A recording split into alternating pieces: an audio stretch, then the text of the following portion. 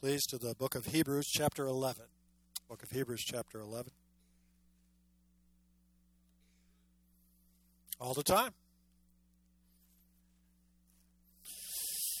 Hebrews, chapter 11, beginning in verse 13 this morning.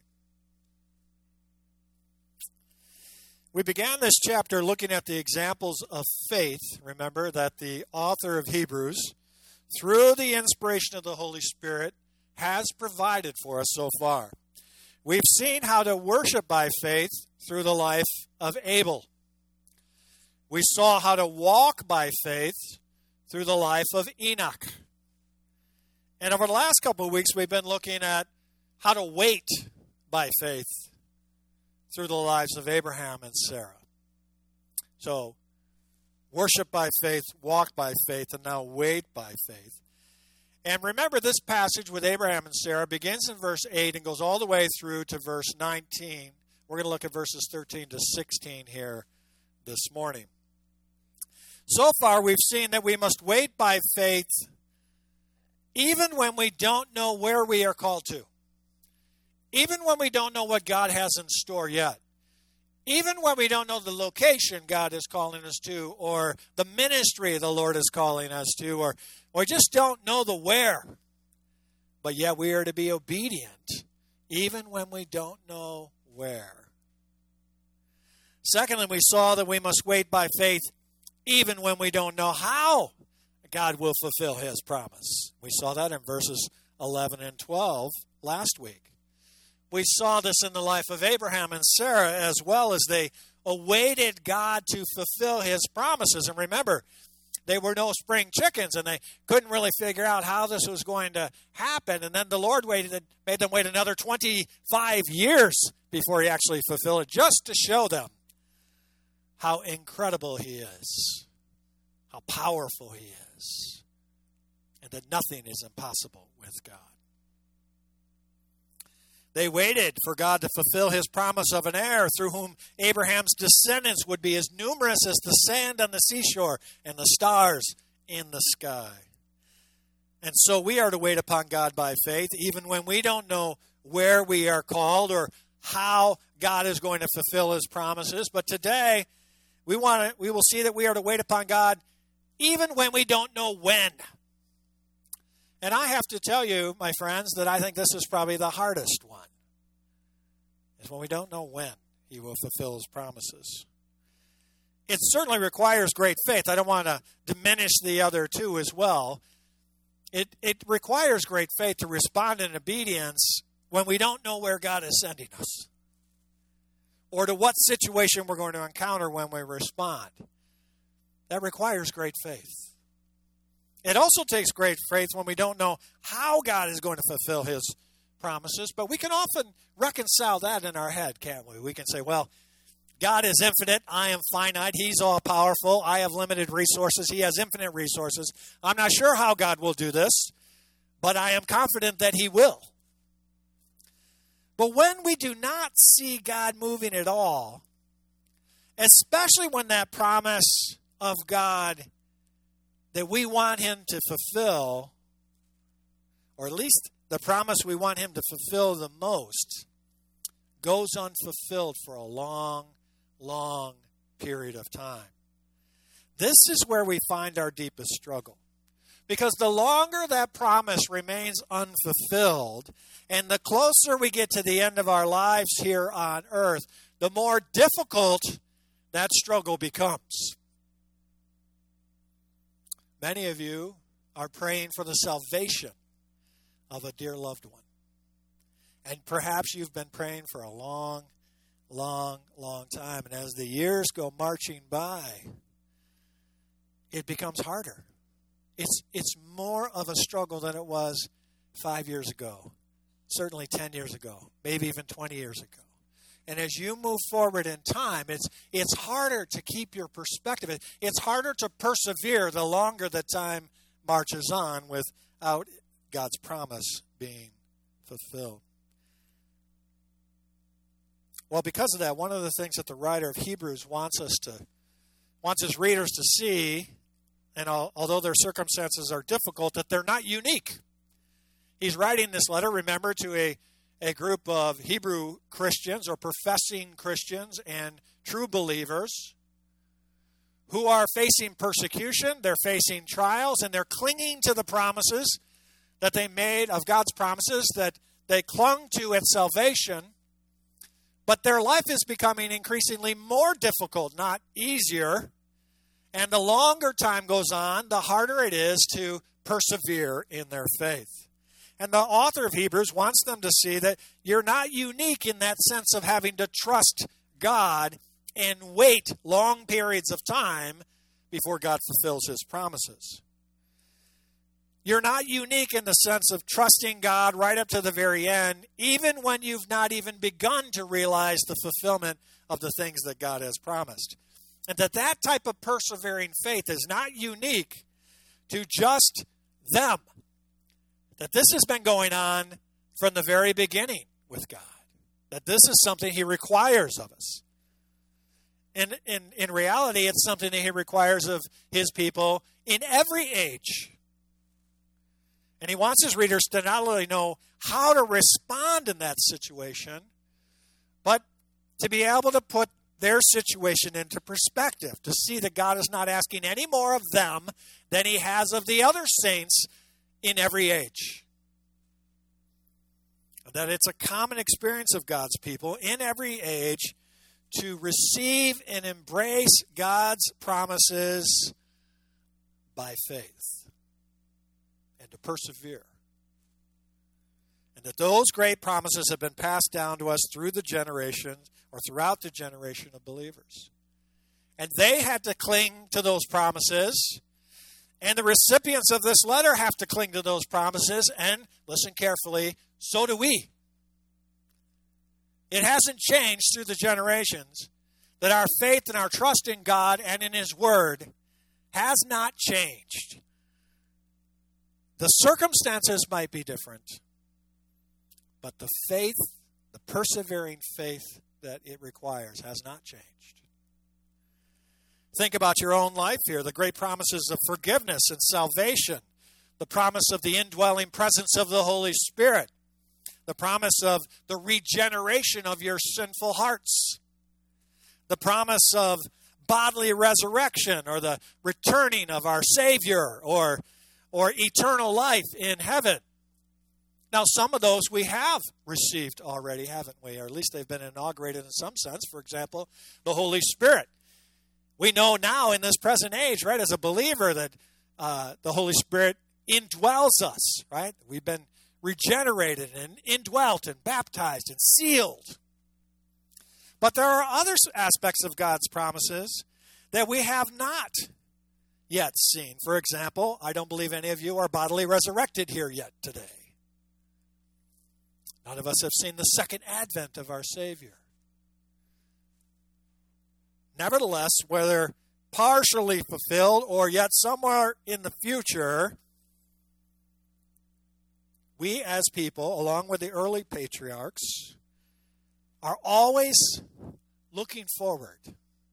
We're always awaiting the fulfillment, the complete fulfillment of God's promises, anticipating the day when God will complete all of the good things he has begun.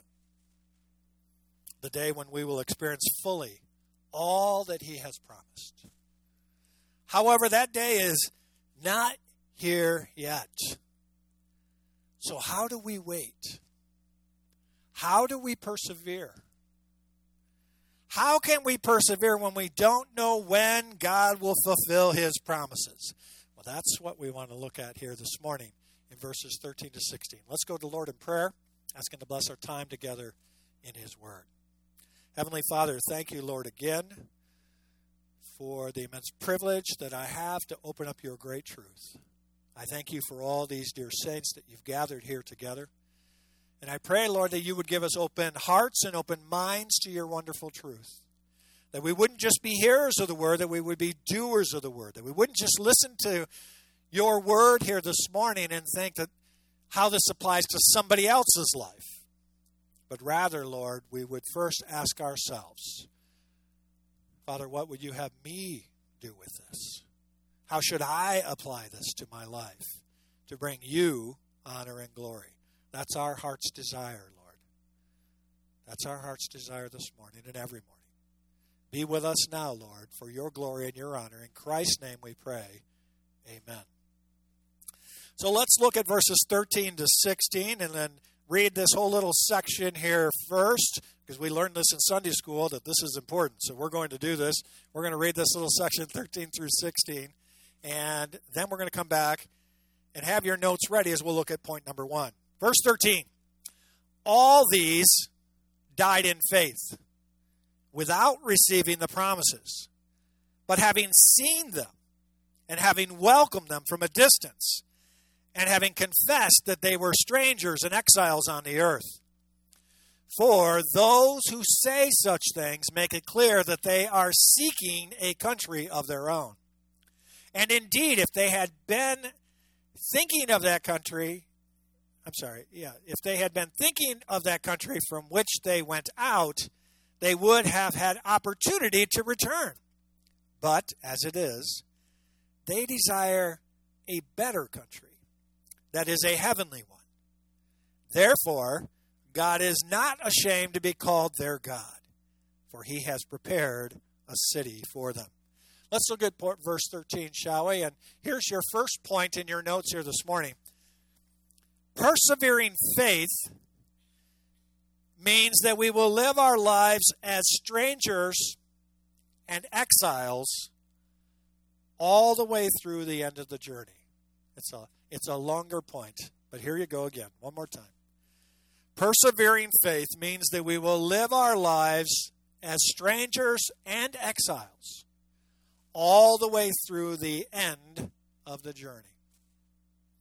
Notice first in verse 13, he says, all these died in faith. Now, who are the all these that he's referring to? Well, it can't be everybody he's talked about so far, because we know Enoch was translated, right? So he didn't die in his faith. He was translated from this world into heaven. So who are the all these? Well, they're the same ones that were mentioned in verse 9, and that is Abraham, Isaac, and Jacob. The covenant promise that to Abraham was repeated to Isaac in Genesis 26, and then again to Jacob in Genesis 28. And that promise then was that they would have an earthly inheritance, right, the promised land, and a heavenly inheritance as well. That they would have both of those. So all these, we know who they're talking about now. It says here, died in faith. Now those words, in faith, actually mean according to their faith. Or here would be a better translation, if you will. Their faith was the rule by which they lived and died. So not only did these saints die without receiving the promises, but they were still living by their faith until they took their last breath here on earth. Their faith was so strong that it ruled their lives until the very moment that God called them home.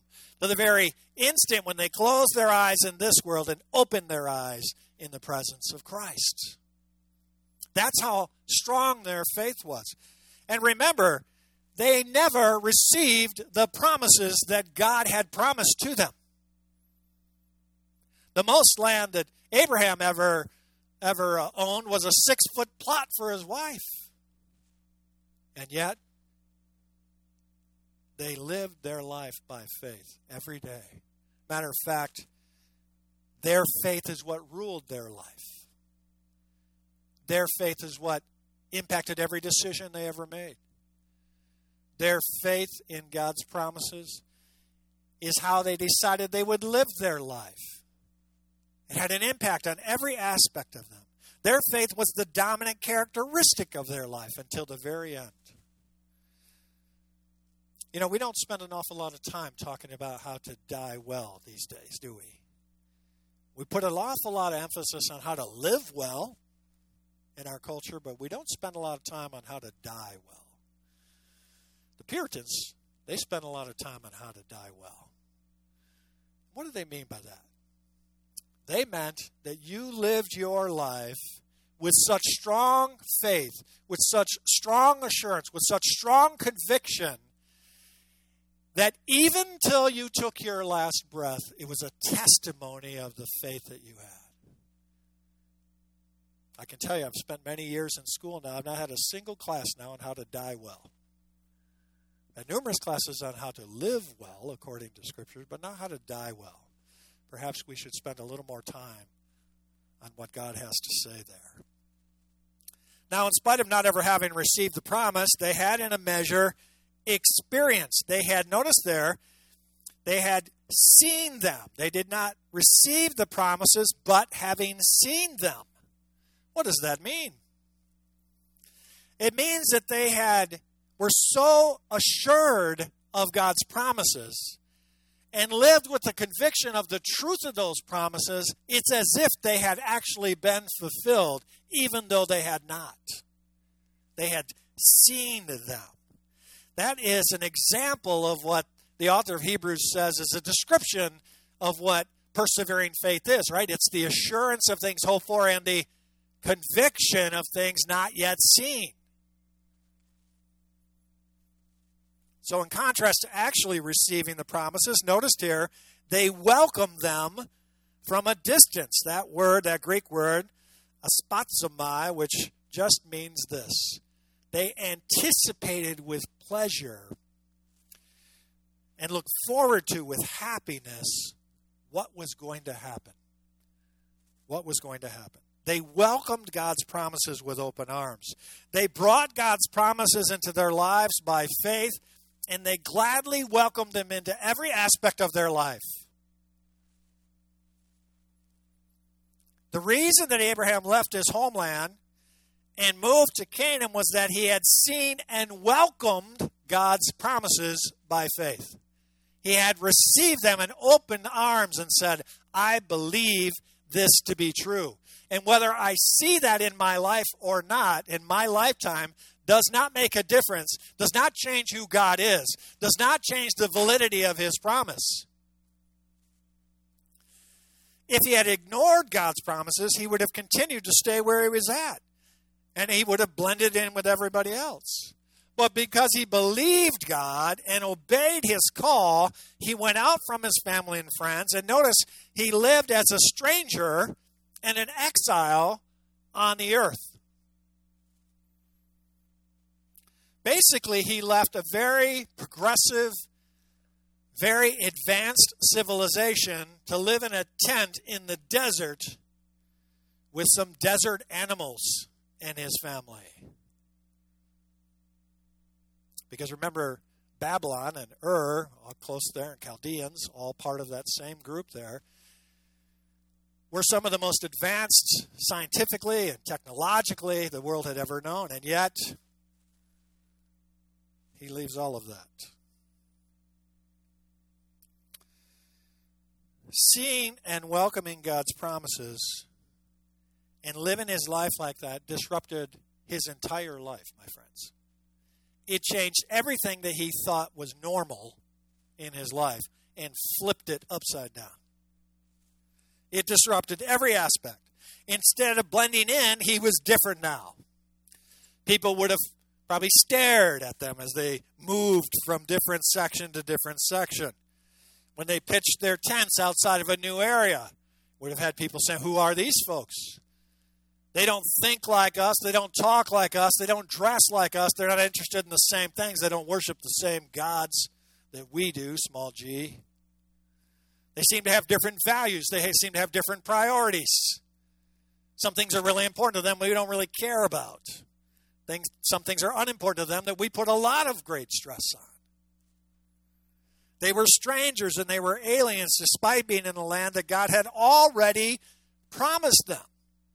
Now, my friends, the application for us is pretty clear here, is it not?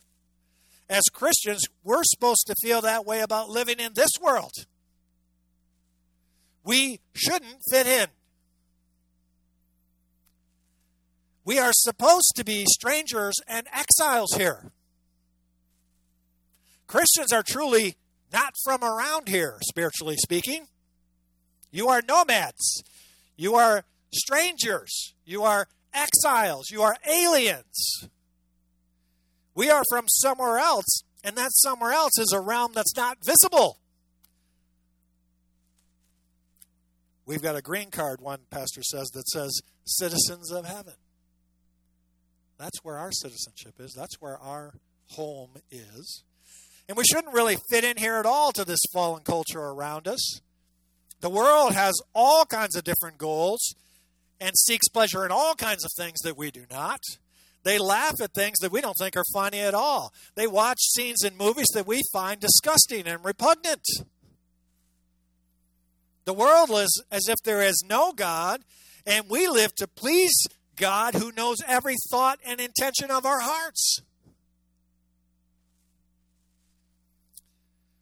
The world should not be able to understand us, where their hearts are unregenerate and their eyes are blinded by the God of this age. That should not surprise us, that they don't put the same value and have the same desires that we do as redeemed children of God. The world lives for this life only, but we live in light of eternity. That's how these patriarchs lived each day. They lived by faith in the promises of God, and they welcomed them as the rule over their entire lives. And even though they knew that by living by faith in God's promises, they were going to be strangers, they were going to be exiles, they were going to be nomads, they were going to be aliens, and even though they never saw the fulfillment of those promises, they lived their entire lives as if that was true until they took their very last breath here on earth. This is what the author of Hebrews wants us to see, is that same challenge, my friends, is for you and I today as it was for Abraham and Isaac and Jacob.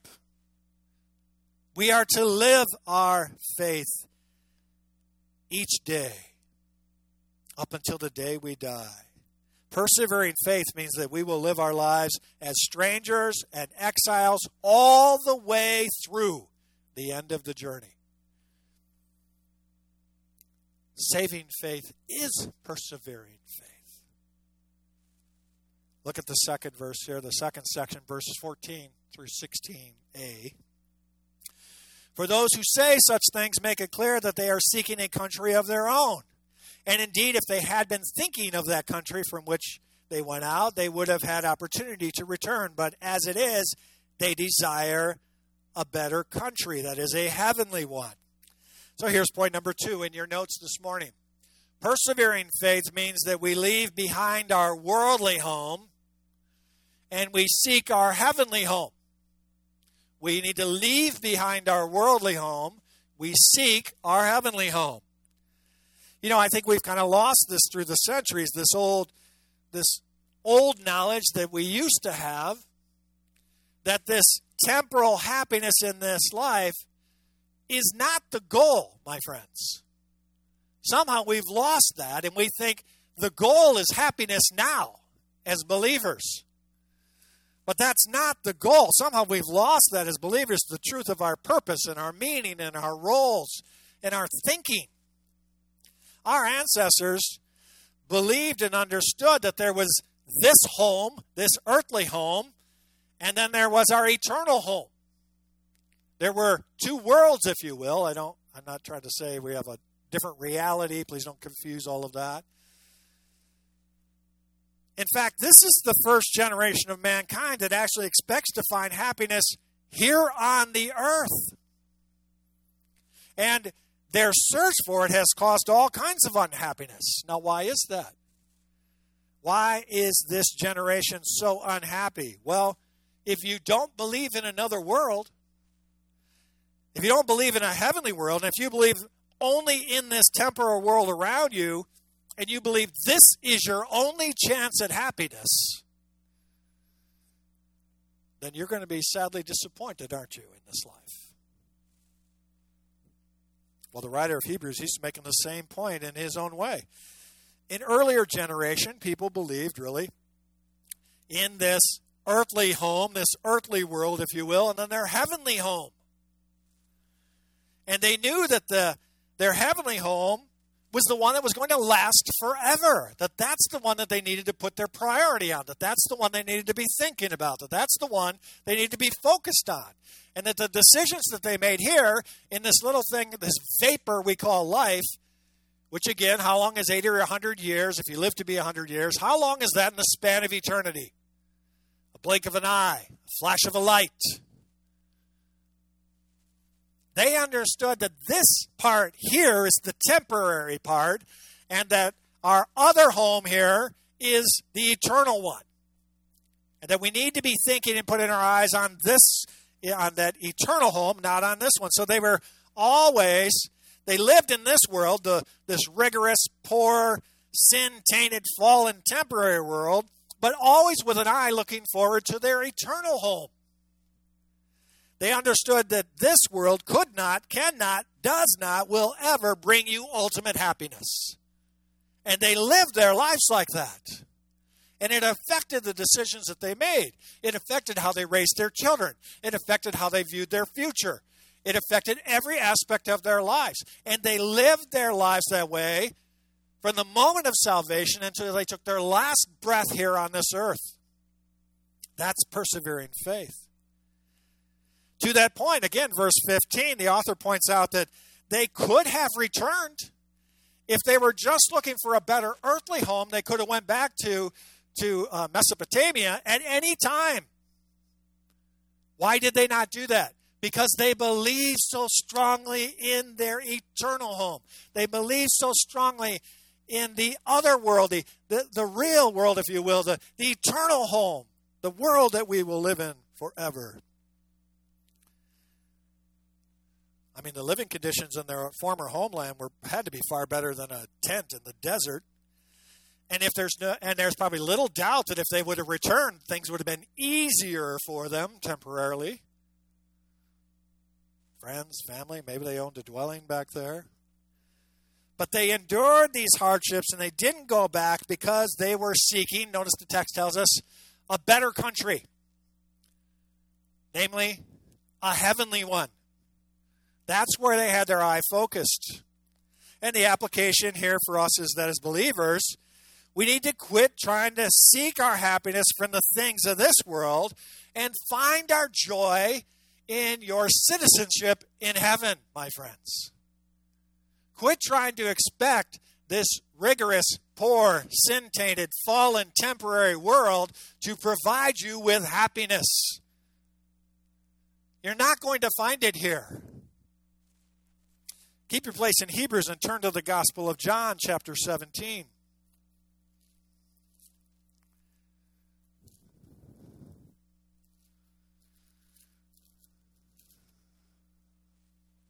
Here, Jesus uses the language of other worlds. John chapter 17, beginning in verse 14. He says here, I have given them your word, and the world has hated them. Why? Because they're not of this world, even as I'm not of this world. I do not ask you to take them out of the world, but to keep them from the evil one. Verse 16, they are not of the world, even as I am not of the world. Sanctify them, separate them, consecrate them in the truth. What is truth? Your word is truth.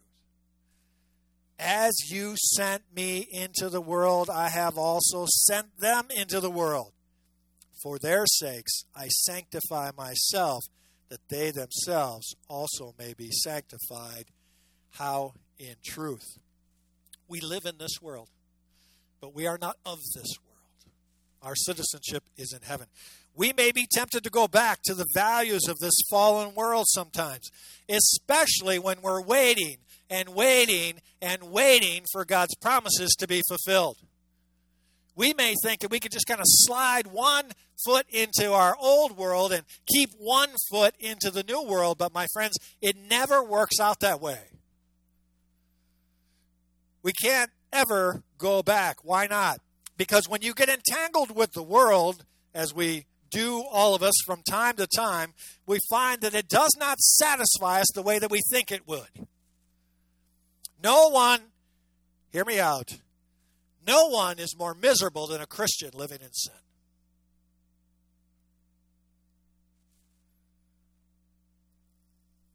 We can sin, and we certainly do. And we can make really stupid choices, and we certainly do plenty of that too. And sometimes we can even persist in sinful ways for a long time. But mark this carefully. True Christians can never be happy in their sin. Having professed to follow Jesus, you are never going to find joy and rest in peace surrounded by the unredeemed. Ever. Well, notice here in verse 16a again, but as it is, he said they had an opportunity to go back. They desired a better country, that is a heavenly one. When you fall in love, my friends, you seek to be with your beloved because you desire to be with them. You want to be around them. I've seen young men in college carrying a heavy academic load and working many hours to pay their bills, and they don't have a minute to spare, but then they fall in love. And it's simply amazing how suddenly they have hours each day to spend with their new love. And they seek her because of their desire for her. And in the very same way, we are to seek heaven because we desire to be with Jesus, the lover of our souls. If you're not rearranging your busy schedule so that you can seek the things above where Christ is, my friends, you need to examine your heart. You have set your affections on things of this world instead of your real home. You may have left your first love for the Savior who gave himself to secure you as his bride. Now, you may be thinking here, well, if we're not ever going to be fulfilled here, if we're never going to find real happiness here, do Christians even have any hope? Let me tell you this. We are never without hope as believers. But our hope is not here. Our hope is there. We're never without hope. It's hidden with Christ in God. And therefore, we recognize that this isn't our home. This is not where my citizenship is. This is not where my homeland is. My homeland is there, not here. And so, saving faith, persevering faith, alters the way we look at ourselves, and we understand this world is not our home. And every time I say that, I think of that old gospel hymn or whatever that, this world, what's that go? This world is not my home, I'm just a passing through. My treasures are laid up somewhere beyond the blue. The angels beckon me from heaven's open door, and I can't feel at home in this world anymore. Persevering faith means that we leave behind our worldly home and we seek our heavenly home. Okay, quickly, let's look at the last section here, and this is important. 16b. Therefore, he's summarizing. What's the therefore? Every time we see that in the text, we want to ask ourselves that question. He's summarizing what we just talked about from verses 13 through up to this point. Point number 3, persevering faith means that we will be rewarded by God where? In the heavenly city. My friends, as we seek that heavenly city, that eternal abode with our God and Savior, we are told that God is not ashamed to be called our God. Now think about that. Isn't that wonderful? It's kind of a negative phraseology of something very positive. He's proud to be called our God and proud to call us his children. What does that mean? Well, one pastor helps us through this. He says this: when Satan comes to God and accuses us before God daily and tells God how unworthy we are and how faithless we are and how undeserving we are and how ungrateful we are, here's how God responds: I am their Father. I am proud to be their Father because of what my Son has done on their behalf. They trust that I will bring them home. They have faith that I am a faithful God who loves them. And though they stumble, I will not let them fall, Satan. You may accuse, but they've been justified. They've been declared not guilty by the blood of the one who defeated you at the cross and his glorious resurrection. I'm not ashamed of these you accuse before me. I love them and will love them for eternity, for they are mine. My friends, how could we even entertain going back to an old worldly system? How can we ever entertain putting our values in things of this world when we have a Father who loves us this much?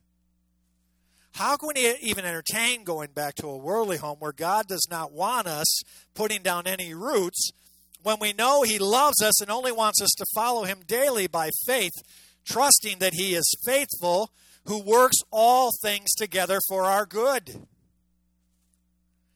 The trials of life will tempt us to leave God on the sidelines while we're trying to figure it all out and then come back with some sort of plan that doesn't include Him.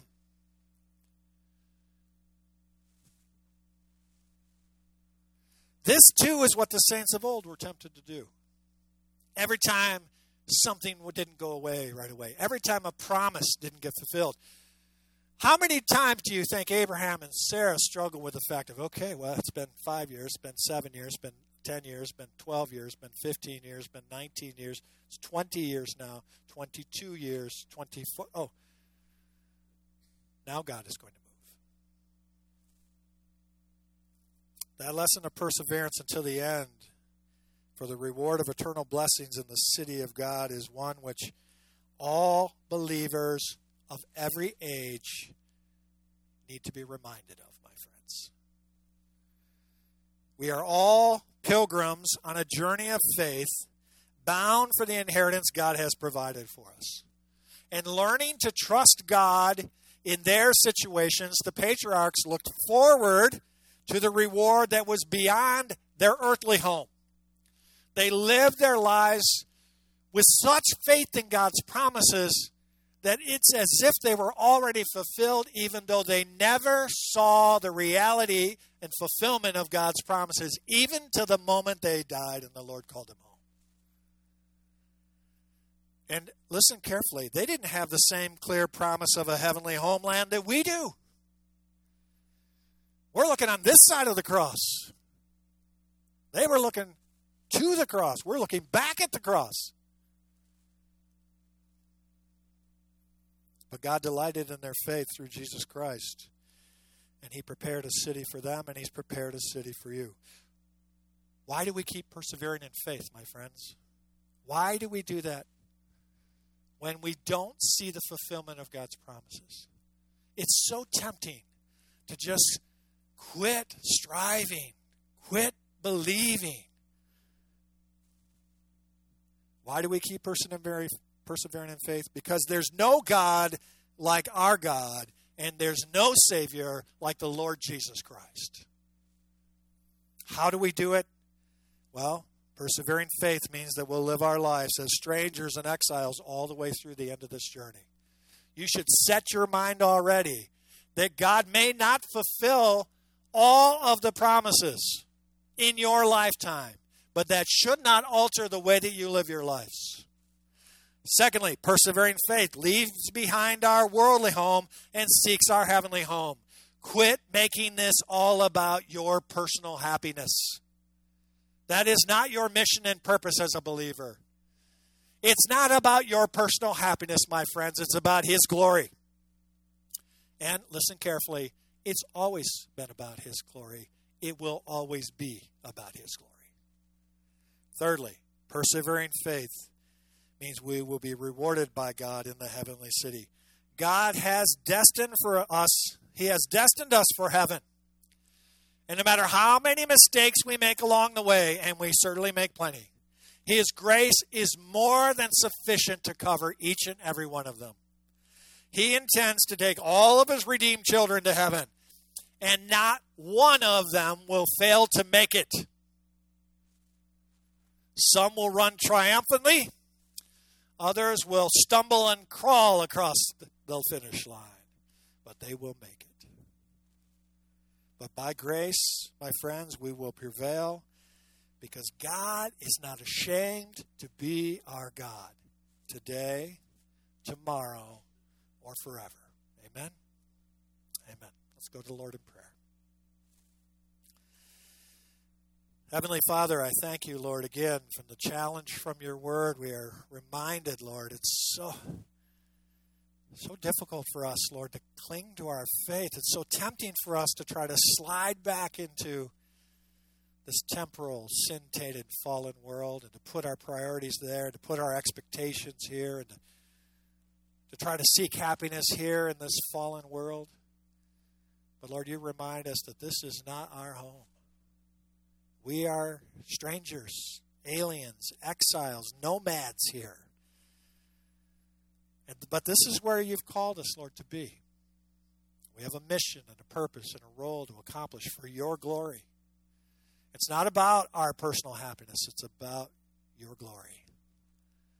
And so, Father, I pray that everyone here, every true believer here, Lord, will live each day with the conviction of things not yet seen. Lord, if there's one in our midst that does not know you, if they're grasping around here in the darkness, trying to find happiness in this sin-tainted, fallen world, oh, Lord, I pray that you would draw them to yourself, that they would cry out, Lord, recognize that they're a sinner in need of a Savior, and cry out to you. Father, do your work in their hearts as you will. Lord, thank you again for the challenge from this word. For all who have already accepted Christ as their Savior, Lord, may we be people who persevere. May we keep our eyes on our true citizenship in heaven with you, with a God who's not ashamed of us. We ask this in Christ's name. Amen.